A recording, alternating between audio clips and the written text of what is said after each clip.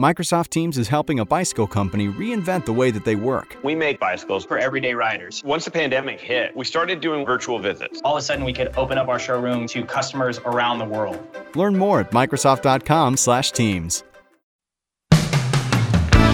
Today on Something You Should Know, why you really need to disinfect the surfaces inside your car, because it's really gross. Then, understanding intellectual property law. For instance, can someone sue you if you use a photo of theirs on your website? Oh yeah. Bare minimum, if they decide to come after you, but doesn't matter if it's intentional or not, if you copy a image from the internet that's copyrighted by somebody else, it's a minimum of $750.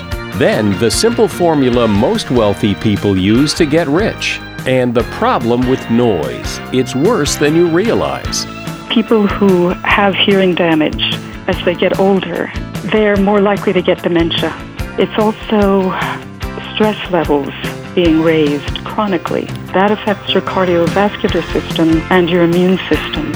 All this today on Something You Should Know. Do you own or rent your home? Sure you do. And I bet it can be hard work. But you know what's easy? Bundling policies with Geico. Geico makes it easy to bundle your homeowner's or renter's insurance along with your auto policy. It's a good thing, too, because you already have so much to do around your home. Go to geico.com, get a quote, and see how much you could save. It's Geico Easy. Visit geico.com today. That's geico.com. Something you should know. Fascinating intel, the world's top experts, and practical advice you can use in your life. Today, Something You Should Know with Mike Carruthers. Hi, welcome to another all-new episode of Something You Should Know. You have probably in the last several months become much more aware of the surfaces you touch and to wash your hands after you touch certain surfaces. We've all become more aware of germs and keeping things clean, but one place where you may have not paid as much attention is your car's interior. According to CarRentals.com, the typical steering wheel has 4 times more germs on it than a public toilet seat. In fact, the dirtiest parts of the interior of your car, in descending order, are the steering wheel, the cup holder, seatbelt latches, door handles, gear shift, and audio controls. Also, the trunk and a child seat, if you have one, are really disgusting. So cleaning and disinfecting the interior surfaces of your car is a really good idea. You just have to be careful what you use. Alcohol-based products can dry out some of the interior surfaces, and too much of any product is not good. Remember, though, you can disinfect all you want, but it only lasts until the next time you contaminate it. So rather than grab the steering wheel right after you pump gas, sanitize your hands first. Because the average gas pump is 11,835 times germier than a public toilet seat. Ew. And that is something you should know. You have intellectual property. You write a story or a poem, or you take a picture, or you write some music. That is your intellectual property. You own it. That may not mean a whole lot, but it might. What's also true is that if other people take a picture or write a poem or they write some music, that's their intellectual property, and you can't just use it, which is sometimes where people get in trouble. If you see a picture on Google that you would love to put on your blog, well, you're really not supposed to do that unless you have permission. Then you hear people say things like, well, you can use a little bit of the picture or a little bit of the song, as long as you don't use the whole thing. Well, it turns out that's not true. It all gets a little confusing, and here to sort it all out is attorney Devin Miller. He is the CEO of Miller IP Law. He is also host of the Inventive Journey podcast, and he is an expert on intellectual property, copyrights, patents, and trademarks. Hi, Devin. Welcome. Well, thank you for having me on. It's fun to be here. So let's start out with the basics. What is intellectual property? Intellectual property is kind of an umbrella term. It really has three things that sit under that umbrella. It's patents, trademarks, and copyrights. So this is a quick explanation. If you to think of patents are really for an invention. If you create something, make something, that's a patent. Trademarks are for brands. If you want to create a brand or, for goods or services, that's a trademark. Copyrights are more for creatives, a sculpture, a picture, a painting, a photo, something of that nature that's going to fall under copyrights. Take all of those three and they are what makes up intellectual property. So on a very practical level, because I see it all the time, people use pictures that aren't theirs on their website, or they'll use, like a big hit song on their website or in a podcast. And how likely is it that they're going to get in trouble? And then what kind of trouble could they get into? Typically, for right now and in the past, if you're to go to pictures, if you're to find one that you loved on Google, you search, your favorite cat or whatever it is, and you're going to put down your website. If you're a small, website that's a small blog or it's a personal site or even just a very small e-commerce site, your odds of getting someone, from a practical sense or a business sense of them catching you or doing anything about it are going to be reasonably low, meaning they're likely not going to do it. It's going to be more time, money, and effort to do it than it's worth. What's the reason I say it's getting worse is that now you're getting to the point that the internet or computers and tools are getting smarter to where a lot of times you can do what's called a reverse image search, where people will just upload their image. They'll have the tool search the whole internet, find that image, and then they'll just start to send out letters to everybody. So whereas it used to be and currently is not that big of a deal if you're small, it certainly is getting worse. Now to the cost of, what does it mean for cost-wise? Bare minimum, if they decide to come after you, it doesn't matter if you meant to or not, if it's intentional or not. If you copy a image from the internet that's copyrighted by somebody else, it's a minimum of $750. And so if you were to do that, they can send out a letter, and for each time you use that image, they can charge you $750. It can go up from there. If you do it intentionally, it can get up into the tens of thousands of, if they can show you knew that it was copyrighted and you did it anyway, they can come after you for tens of thousands of dollars. And do they have to prove that they've been damaged to the tune of tens of thousands of dollars, or is this more punitive, like we caught you and so now you're going to pay? Yeah, it's usually a combination of both. So usually the combination is, one is, did you do it intentionally or not? If you did it intentionally, you're going to get hammered a lot more. If you did it unintentionally, if they can't show, there isn't anything to show, hey, I didn't know this was copyrighted. I did it in good faith. I made a mistake. It was an error. Then it's not going to be. The other thing is they'll look at it and say, one is, how much should it harm your competitor? Meaning, did it all of a sudden, because you started using their image, they stopped making as much money or they didn't get as much income in? They'll look at that as a factor. And if they reduce your competitor's income a lot, they'll give you more damages. And the last one is they'll look at it and say, now, how much money did you make off of from using this copyrighted material? Did you all of a sudden go from making $1,000 a month to $20,000 a month? And if so, a lot of that income should have gone to us. And so it's kind of those three factors. The more damaging any one of those factors or multiple ones are, the more likely it is going to be those tens of thousands. If you want to use a picture or music or whatever, what you really are supposed to do is get permission, right? Permission's great. If you know that this is copyrighted, somebody else owns it, yes, get permission, and get it in writing. Don't just get vocal permission or talk to them over the phone, because memories change and people change their mind, and what you talked with over the phone may not always come to pass later on. But if it's one that you can get one, the other place you can do is, there's a lot of places that do a good job of having stock photos. So even as an IP firm, we use stock photos all the time, and we'll go to a few different places. Adobe has one that you can pay as a subscription. There are other ones out there that are called Burst and Splash and others that really do a good job of giving you free images or on a subscription basis that you then don't have to worry about. If you go to a pretty reputable site, you're good. The other one that you can do, it's a little more questionable, is less perfect. When you do an image search on Google, if you go into the advanced search settings, you can actually say, now, is this one a copyright free one, or is it free to use without having to do anything? If I take a picture, or I write a poem, or I sculpt a sculpture, because I did it, do I own the copyright to it, or do I have to take some overt action to register that? As opposed to patents or trademarks, which you do have to do more of an action to it, with copyrights, you're really, they would say you reduce the creative into a tangible medium. That's a legal speak to it. What does that mean? Just to your point, as soon as you take the picture, as soon as you make the painting, as soon as you do the sculpture, as soon as you film the video or whatever it is, then you're going to have the inherent copyrights associated with that. Now, the reason why you may go register the copyright is a couple-fold. One is that you're going to look at it and say, sometimes it's hard. How are you going to prove the day that you came out with the sculpture? Well, maybe if you take a picture and it's time-stamped, and they're going to say, well, yeah, but that's easy to change.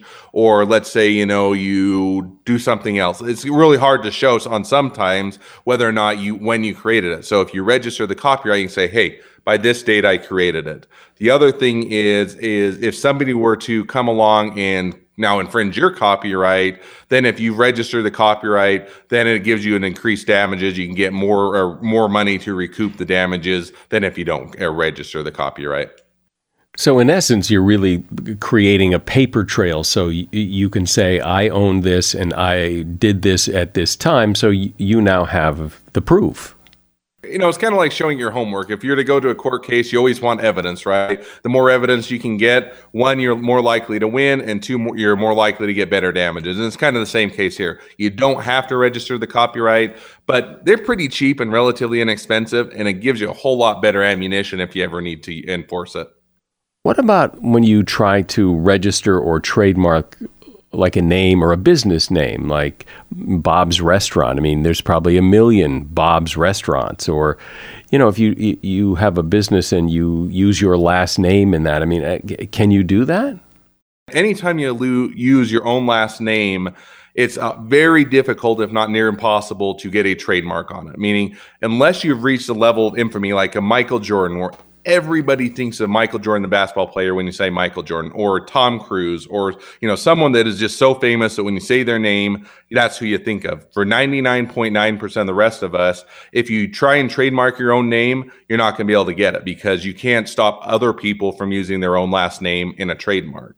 Now, to your point, you can do what's called a design mark, where you do more of the logo, right? So it's not just a word, but it's the look and the feel of your logo. It's the colors, it's the images. You think of the Starbucks mermaid or those type of things. Those are all designs, and those ones you can protect. Now, what you're protecting isn't necessarily the word Bob, in your Bob Restaurant example, but rather you're protecting the look and the feel. So you're protecting the Starbucks mermaid, and if somebody makes a logo that's similar to that, then you can say, no, yes, you're using different words, but your logo looks so similar to mine, people don't know if you're selling it or I'm selling it or who's selling it, and so that's where you can protect with logos. Does that make sense? Yeah, that makes sense. So what about in a case of, say, Apple? Okay, Apple is just a word in the English language, but the company Apple seems to have kind of co-opted. I mean, when I hear the word Apple, I mean, I might think of the fruit, but I often think of the people that make the iPhone. If somebody says, I want to go out and buy an Apple to eat for dinner tonight, you're probably not going to think they're going to go buy an iPhone, right? Unlikely they're going to eat that for dinner. And so Apple, the way that trademarks work is you define your types of goods or services that you do it. So different categories. So Apple has trademarks for the word Apple that is going to be for iPhones and smartphones and computers and laptops and those type of things. But if you were to try and go do the same thing, let's say you wanted to open up, your own fruit stand and you're going to call it Apple, and all you're going to sell is a fruit apple. We're not able to get a trademark on the word Apple because that's how everybody describes the fruit. And it's not that it identifies your goods or services, your products or your services. It is just how you describe the product. And so it'd be the same thing. You couldn't go out and get a trademark for the word smartphone. Everybody uses the word smartphone to describe smartphone. But if you were to go out and get a trademark Apple for smartphones, that's how you can get it. We're talking about intellectual property and how things like copyrights, patents, and trademarks can affect you. And my guest is attorney Devin Miller, CEO of Miller IP Law. Do you own or rent your home? Sure you do. And I bet it can be hard work. You know what's easy? Bundling policies with Geico. Geico makes it easy to bundle your homeowner's or renter's insurance along with your auto policy. It's a good thing, too, because you already have so much to do around your home. Go to geico.com, get a quote, and see how much you could save. It's Geico Easy. Visit geico.com today. That's geico.com. You know, I always thought it was just me and the way I sleep, but I get hot when I sleep. And as it turns out, so do a lot of other people. It's the one big thing that messes up my sleep. So I was excited to take the Helix Sleep Quiz. It takes 2 minutes, and it matches your body and sleep preferences to the perfect mattress for you. Because everybody's unique, and Helix knows that, so they have several different mattress models to choose from. They have soft and medium and firm mattresses, mattresses for cooling you down if you sleep hot. It's like customized sleep. I took the Helix quiz and I was matched with the Midnight mattress because I wanted something that felt perfect for me based on the way I sleep.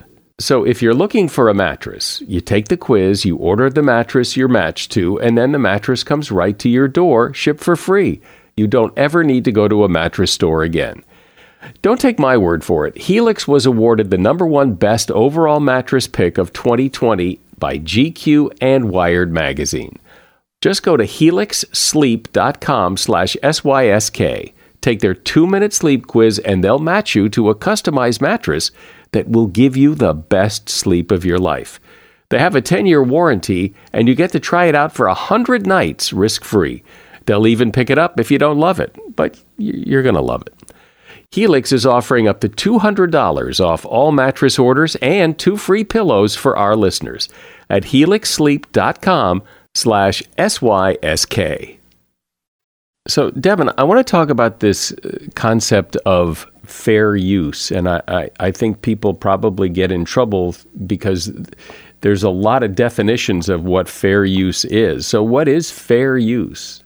Fair use is basically an exception to the copyright law to where saying, yes, you're using somebody else's copyright, but for defined purposes that we'll say are okay or allowable, or you're not going to infringe their copyright. So I'll give you a few examples as to what fair use is.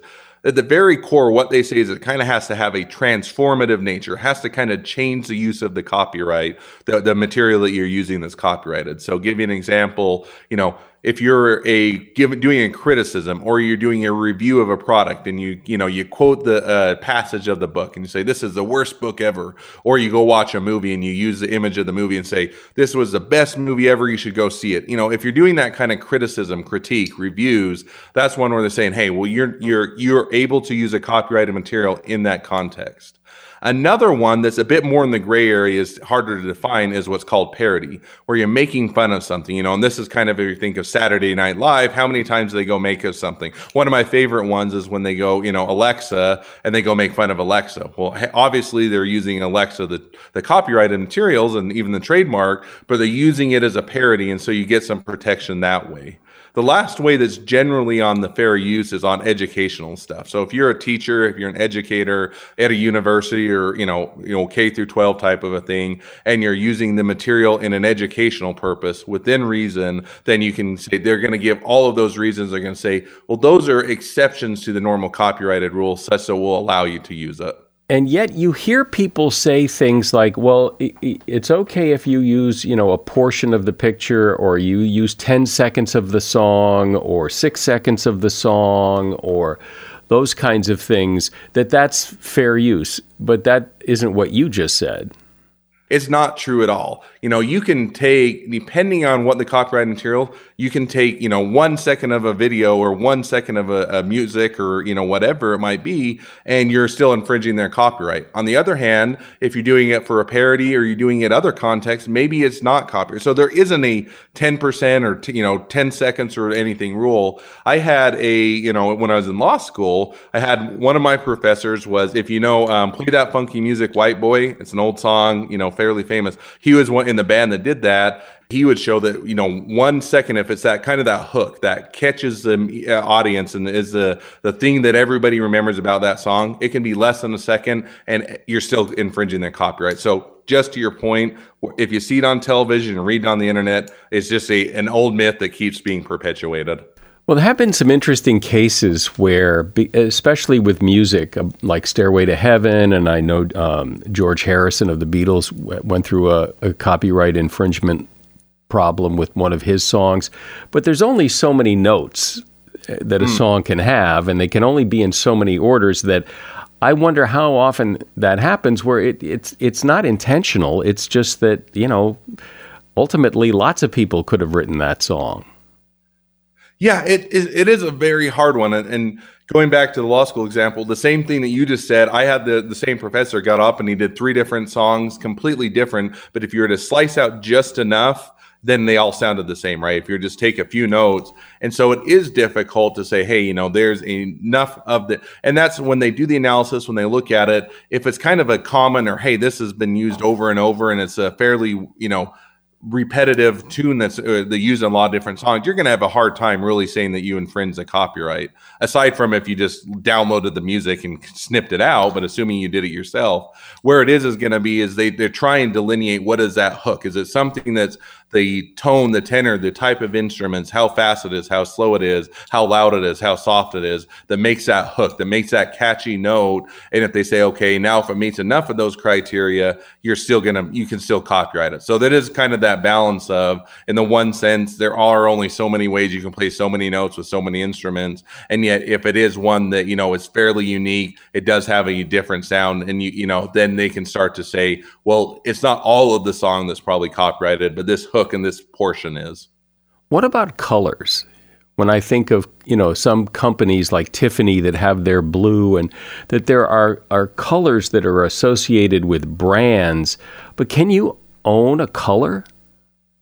Yes, to a degree. So you can own a color and use the one, there's Tiffany's, I know that there was Mary Kay that I think was the multi-level marketing, where if you got high enough up on the level, they give you a pink Cadillac. So Tiffany's did the blue, Mary Kay did the pink for Cadillacs. And really what it boils down to is the type of products that you do it with. So you think of the Mary Kay example, they have a specific pink, but it's only for cars. I mean, you could use that same pink color to paint your house or to do, a gift bag or whatever else, because they've only got that pink associated with the cars. Tiffany, let's say they have the blue color for the gift bag. If you were to go now take the Tiffany color and paint a car with it, then you're perfectly fine, because it's not the same goods or services as whether they're using their color.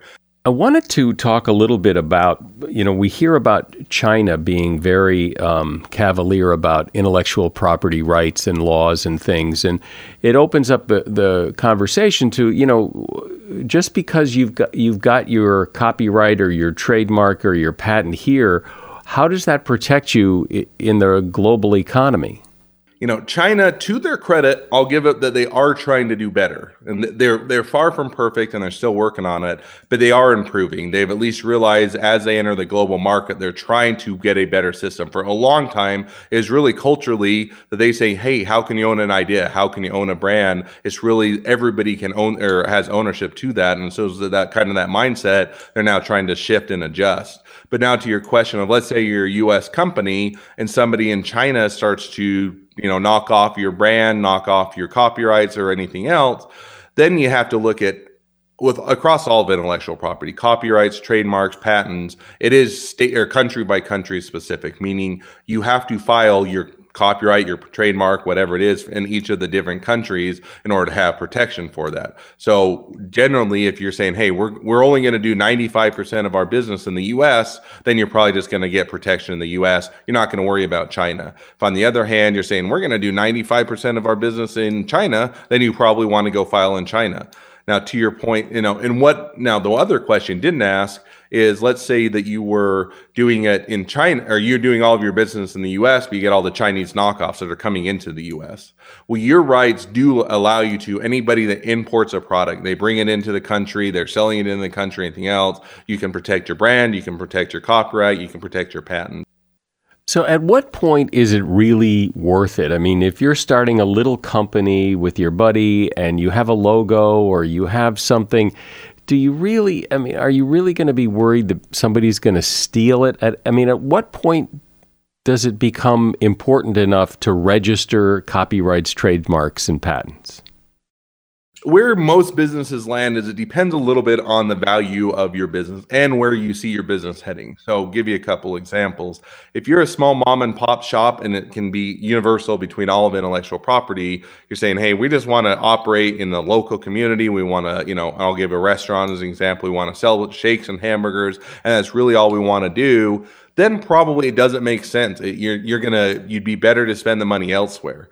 On the opposite, if you're saying, hey, we really want to get a franchise, or we want to sell nationwide, or we want to become a bigger company, or we want to set ourselves up to be acquired by someone else, have bigger aspirations, then you're going to want to much more seriously look and see, now, where's the value of our company? Meaning, is the value of our company in our widget and our products? And if so, get a patent. If it's on the brand and, you're the next Starbucks or you're the next, Nike or whoever in a big brand, M&M's, then you're going to say, we need a trademark, because that's a lot of where the value of our brand is. You think of, Starbucks, yeah, they may make fine coffee or donuts or muffins or that, but really a lot of the reason people go back to them over and over is not because they're not better than the competitor, it's just they know the brand. And so if you're saying, hey, we're a brand product, same on copyrights. If you're going to write a book and you're going to spend all of this time and money and effort, and really your whole value of your company is in the book you wrote or the video series you did, then you're going to have to look a lot more seriously at protecting it. So it kind of depends,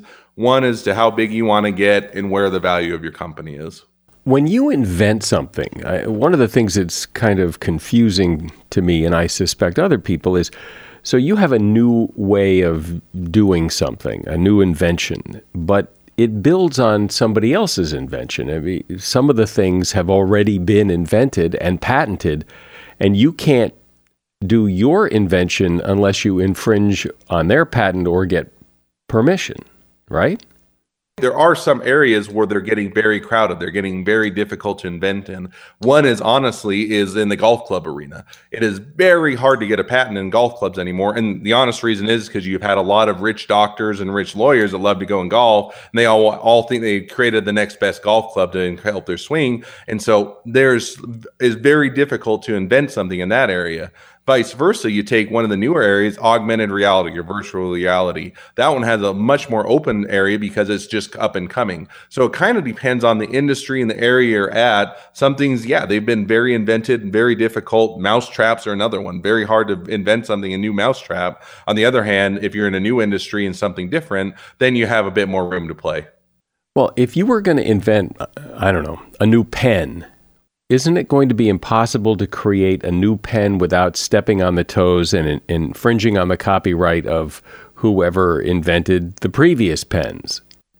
Patents, unlike copyrights that have a longer life and trademarks can live as long as you want to keep using them, patents have a life of 20 years, meaning once you file the patent, it's been issued, you have 20 years from the time that you filed it within which to use it. So a lot of things, like you take the pen example or other things, one of the interesting ones is the pencil. Remember the old style pencil that has the lead in it or the graphite, has a little metal crimp, and then it has eraser on top. Well, that little metal crimp was actually patented.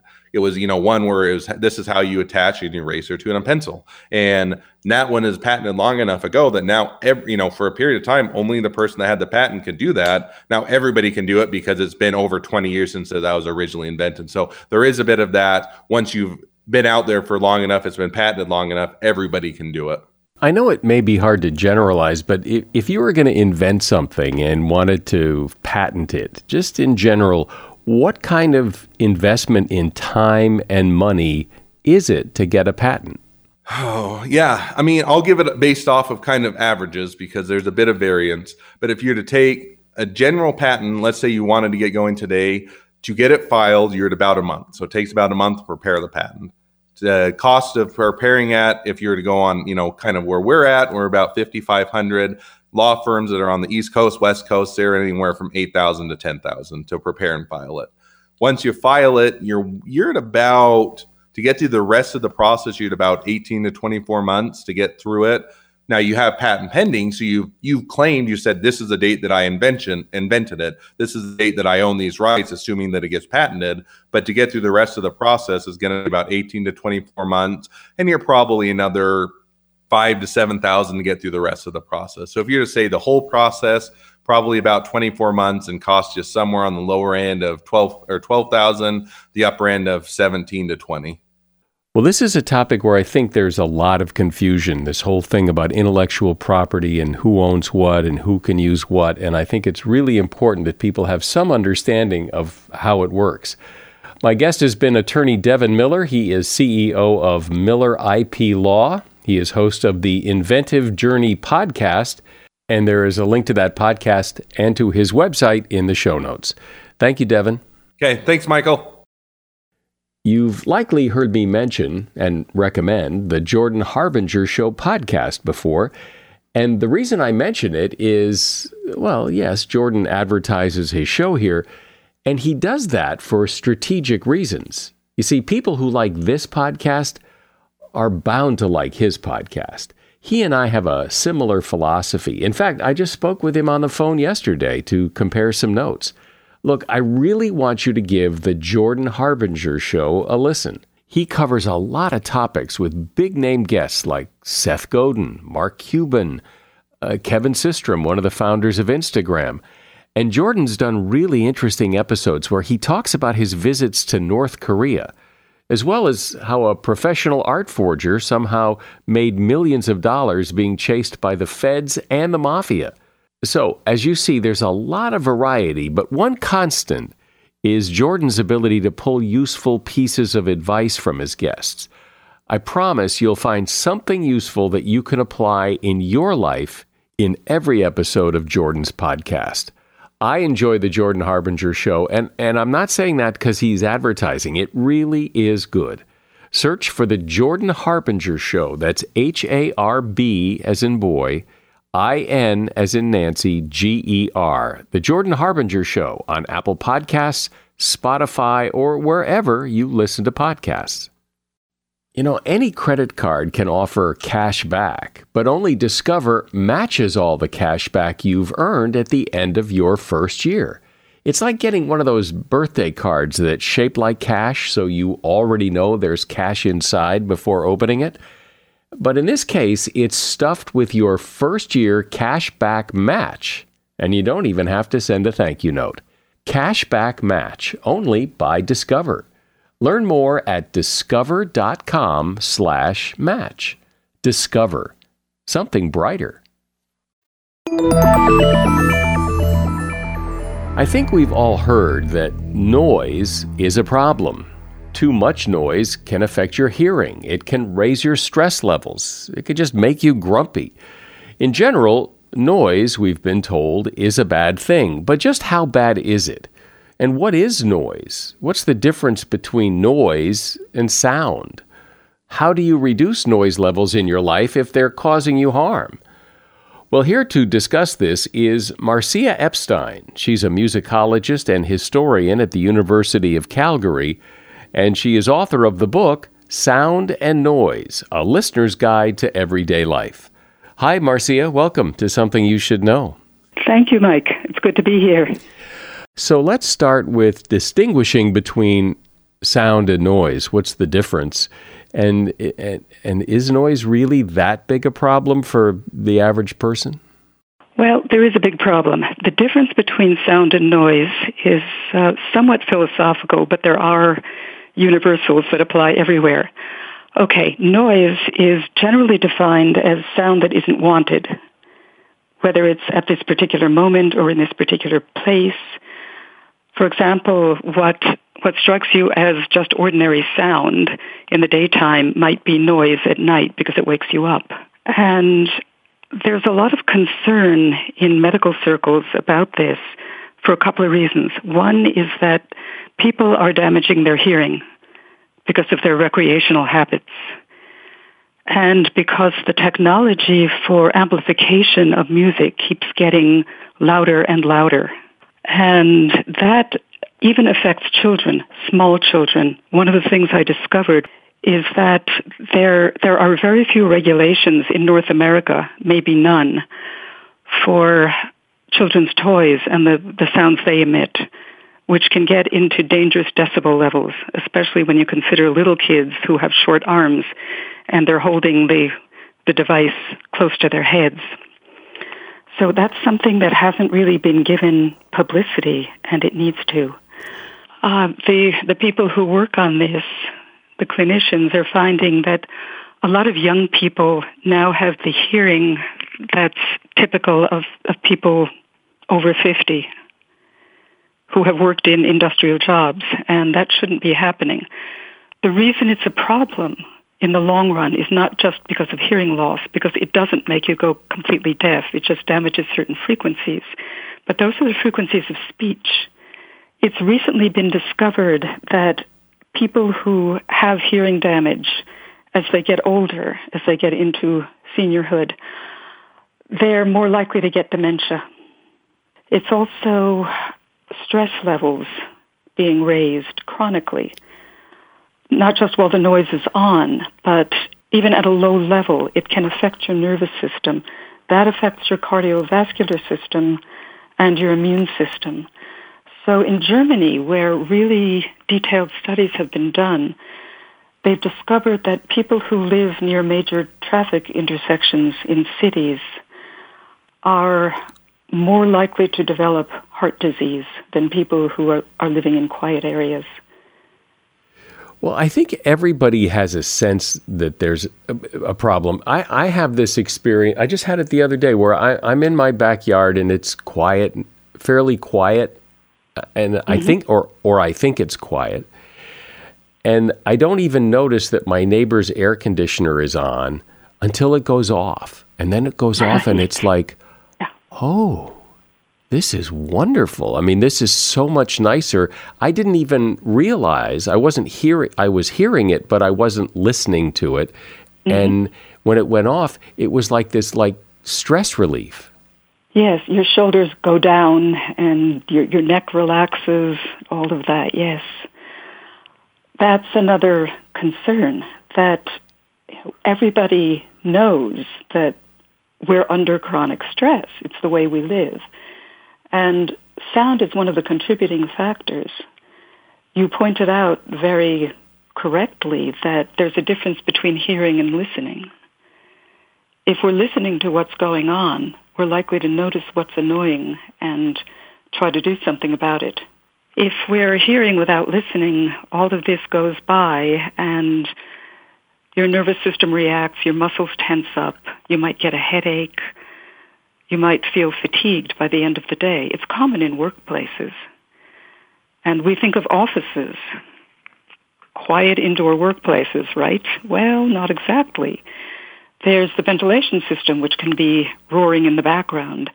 There's a hum from the fluorescent lights. And there are little noises going on all over. There are printers, there are computer fans. Computers are getting quieter than they used to be, certainly, but there's still a sound coming from them. And if you pay attention to it, you're going to notice that it sounds better when it stops.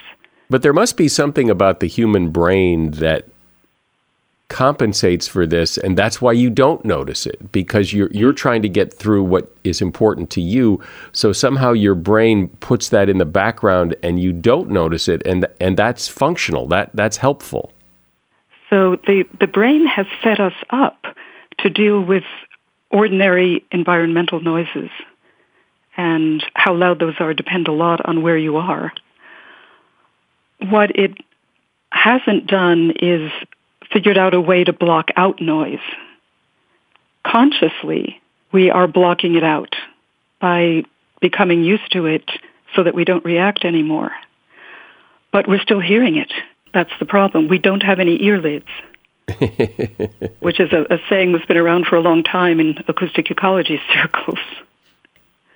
And yet then there's music, and music seems to, it's sound, and some music is noise to some people, but music seems to have this opposite effect that we like. We like music. Yes, and it's one of the glories of our species. It's just that we often have it around so much, so constantly, that we lose the ability to listen to the external world. And this is one of the principles of acoustic ecology, that we need to know what the natural world sounds like because we evolved in it. We didn't have the ability to carry music around with us until just recently, and our nervous systems haven't changed much, if at all, since prehistoric times. So our ancestors that far back got all kinds of signals and warnings and points of interest from the natural soundscape. What are the birds doing?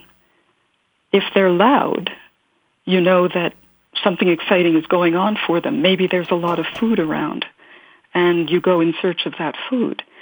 If they're quiet, it's likely that there are predators and they've left the area. So you want to watch out for those predators. If you hear water in the background, you know that there's a place you can get water, which is essential for life. And over a very long time, these signals were picked up by the human nervous system, or the proto-human nervous system. We share that with mammals, all mammals. So survival signals and danger signals came out of that heritage. We still carry it, that heritage. We still carry it. And the mechanical sounds, the city sounds, the traffic, and whatever music is coming into our ears causes reactions that we're just not necessarily aware of until, as you pointed out, the machinery stops and you notice, oh, yeah, that was making me tense up.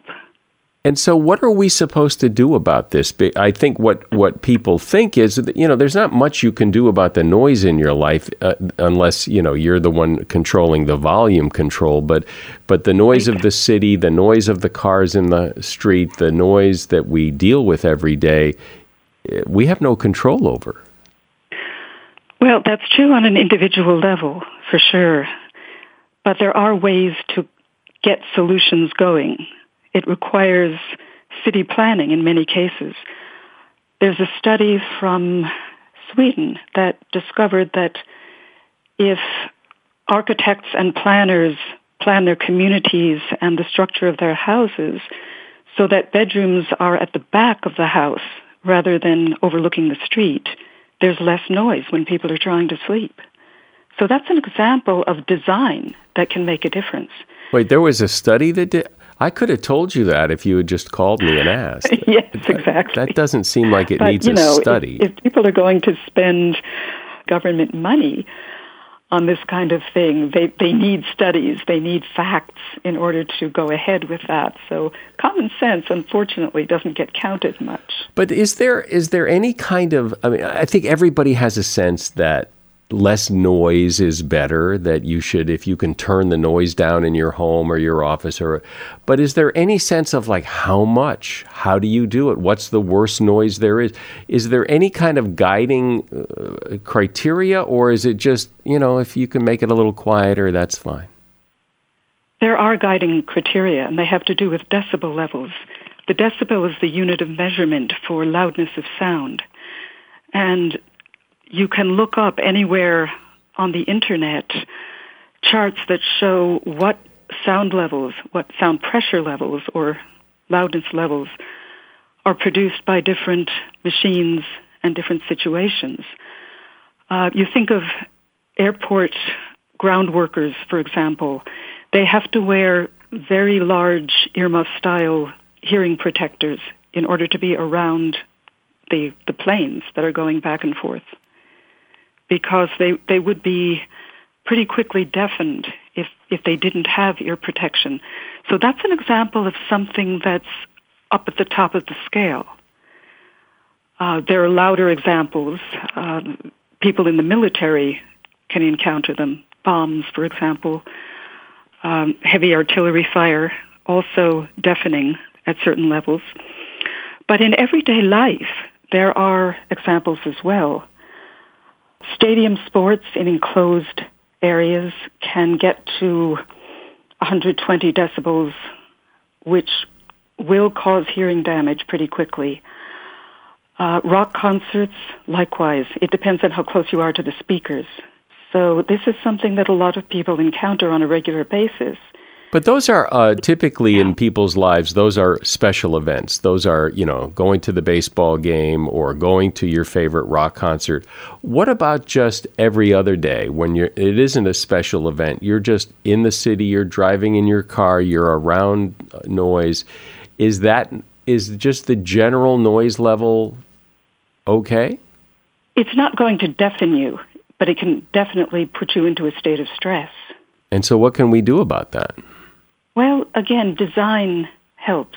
Another possibility is wearing earplugs, something that's very simple. They cost very little. They're available at any pharmacy. And even if you're going to a large party, it's worth protecting your hearing. It will not stop you from being able to be in a conversation. Even for a rock concert, earplugs will take out some of the decibel level, and you can protect yourself that way.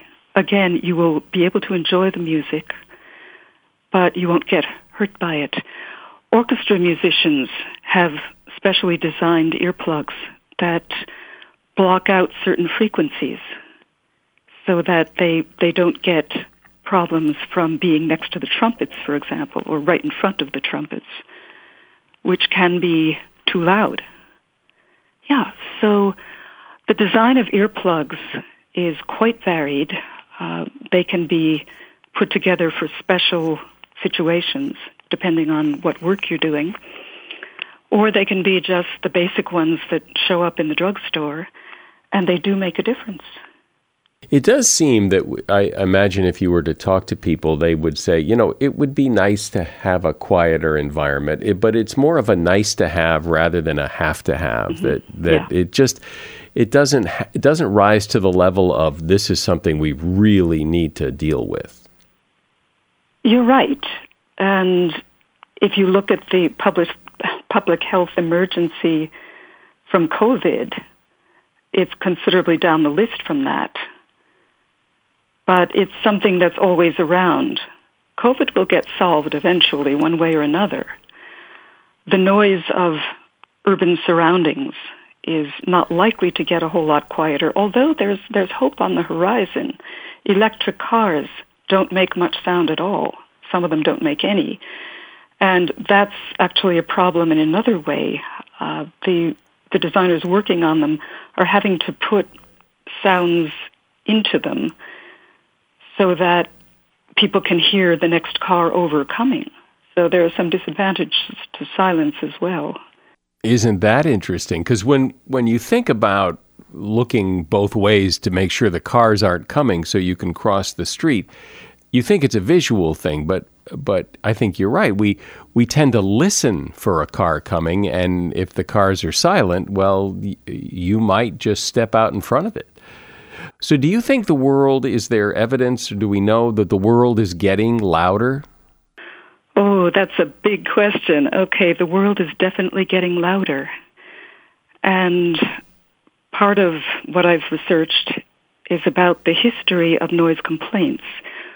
At first, we're talking about noise annoyance, because unless you were in the military working with cannons back in the 17th century, there wasn't much that could harm your hearing, except if you worked in certain occupations, like blacksmiths, carpenters, that sort of thing, where you've got pounding and grinding going on all the time, millers as well. So most people didn't need to worry about losing the acuity of their hearing. But noise annoyance, tremendous. In ancient Rome, there were ordinances against bringing market wagons into the city, except at certain times in the evening, because they didn't want to wake people up, and they couldn't bring the market wagons with all the food for the next day into the city during the daytime because the roads were too crowded. So it goes that far back. It probably goes even further, but we don't necessarily have written documents about that from very many places way back then. When you look at, let's say, the 17th, 18th centuries, most people lived on farms, so cities weren't that much of a problem. But if you did live in a city, there was traffic on cobblestoned streets of wagons and carriages going back and forth, drawn by horses. So the sound of wagon wheels or coach wheels and horses clopping around got loud enough to be annoying if you had an open window right near there.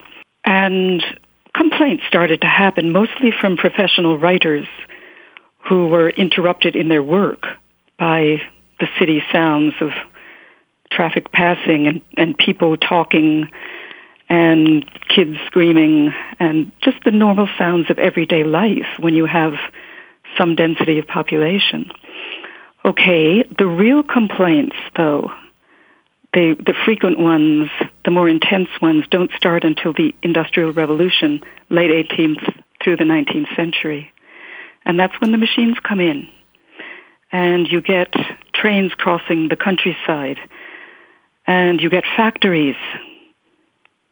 So anyone working in a factory would probably have hearing damage pretty quickly. There was no protection. There's still a problem in a lot of industrial areas. In the Western world, where there are regulations, it's reasonably controlled. In some places, very well controlled. There are laws about that. In many places, especially places where the economies are developing quickly, there are no regulations, or if there are some, they're not enforced. So you get the same problems that people in England found in the 19th century happening now in China, in Central America, in Southeast Asia, all over the world. Well, it seems as if the world has gradually, and I think you've used the phrase, crept up on us, that as the world gradually gets louder, we gradually get used to it. We learn to accommodate the additional noise, and we get used to it, and so that's now normal. And no one ever says, well, wait a minute, rather than keep getting used to it, let's turn it down. This is partly because we're constantly bombarded in the news by more immediate situations. But immediate situations have to be dealt with immediately, and we tend to ignore what we need to deal with in the long term. So from all you've researched and what you know about noise, what's the prescription? What do you recommend people do differently? One thing that everyone can do is find times in the day when you can be in a quiet space, whether that's indoors, in a room where you can't hear the outside clamor. It gives your ears and your nervous system a rest. Take a break from the sound and use earplugs. Lately, I've noticed that I've become much more sensitive to noise, and I appreciate more the quiet. Maybe it's because I don't get it that often. But I think your message is important. I think noise affects us all. Clearly it does. And it's important to be aware of how it does. Marcia Epstein has been my guest. She's author of the book Sound and Noise, A Listener's Guide to Everyday Life. And you will find a link to that book at Amazon in the show notes. The media is full of stories of extravagant wealth. And perhaps that's partly why most Americans are pessimistic about their ability to become rich. They can't see themselves extravagantly wealthy like that. But here's the good news. Average people get rich all the time. The Consumer Federation of America studied how average people become wealthy. Here's how they do it. This is the formula to become rich. They contribute to a retirement plan and take advantage of employers' matching funds. They buy a home and pay off the mortgage and then don't borrow against the house. They spend less than they make and they invest the difference. They let the miracle of compounding generate money over time. And many start a small business or buy investment property. That's the formula for becoming rich in America. And that is something you should know. Wherever you listen to this podcast, whether it be Spotify, Stitcher, TuneIn, CastBox, there's a subscribe button You can subscribe to this podcast, have the episodes delivered right to you as soon as they're available, and it is all free. I'm Mike Carruthers. Thanks for listening today to Something You Should Know.